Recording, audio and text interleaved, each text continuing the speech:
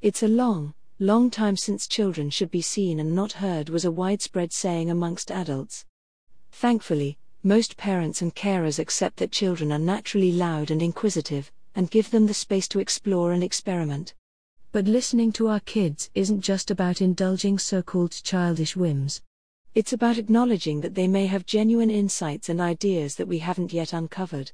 How do we ensure that we're creating an open and welcoming space for our young voices in coding and STEM? STEM education and kids. Girls in STEM subjects are still not listened to as widely as their male counterparts, and kids in general are often ignored somewhat in favor of more experienced voices. But the exciting thing about STEM and tech education is that new ideas can come from any source, including young minds not limited by the rules of what is currently possible. Technology is changing all the time, and all you have to do is think about the toys and devices available when you were a child, then compare them to what our kids have access to these days. It's like another world. Yet our kids take these advances for granted. It's precisely their attitude, of believing any advancement is plausible, that gives our children so much power when it comes to invention. Even when we don't think what they are suggesting is possible, we should listen and encourage, and give them space to explore those ideas. Trying and failing can be disheartening in the moment, but with the right encouragement and a friendly ear to listen, learning to try again builds character and an innate perseverance. The inventive and inquisitive girls of today are bound to become the successful women in tech of tomorrow. The benefits of a good listener. Whether you're a teacher, carer, parent, mentor or facilitator for STEM events for kids, your listening skills and make a difference in any child's life. Here's why.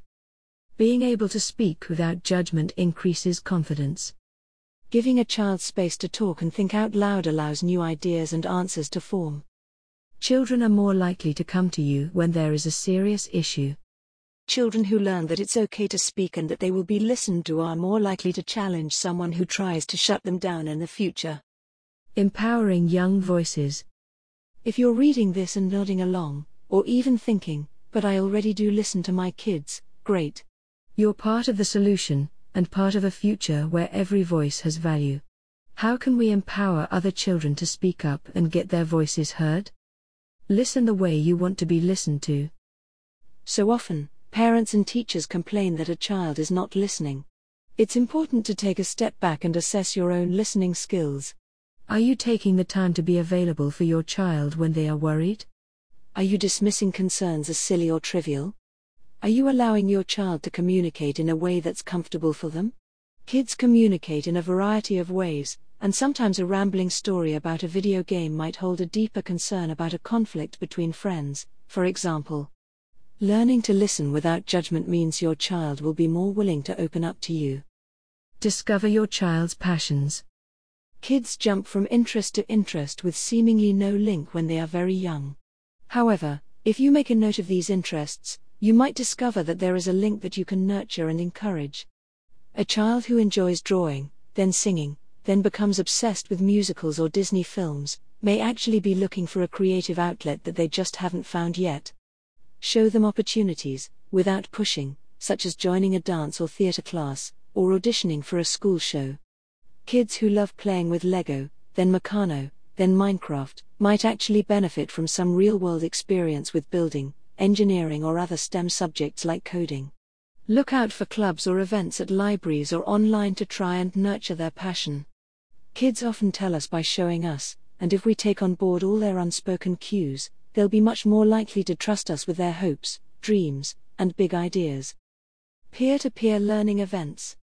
Kids might take a while to have the confidence to speak to adults about their ideas, but they often have less trouble telling other kids. That's why peer-to-peer learning is such a win in allowing children to have a voice.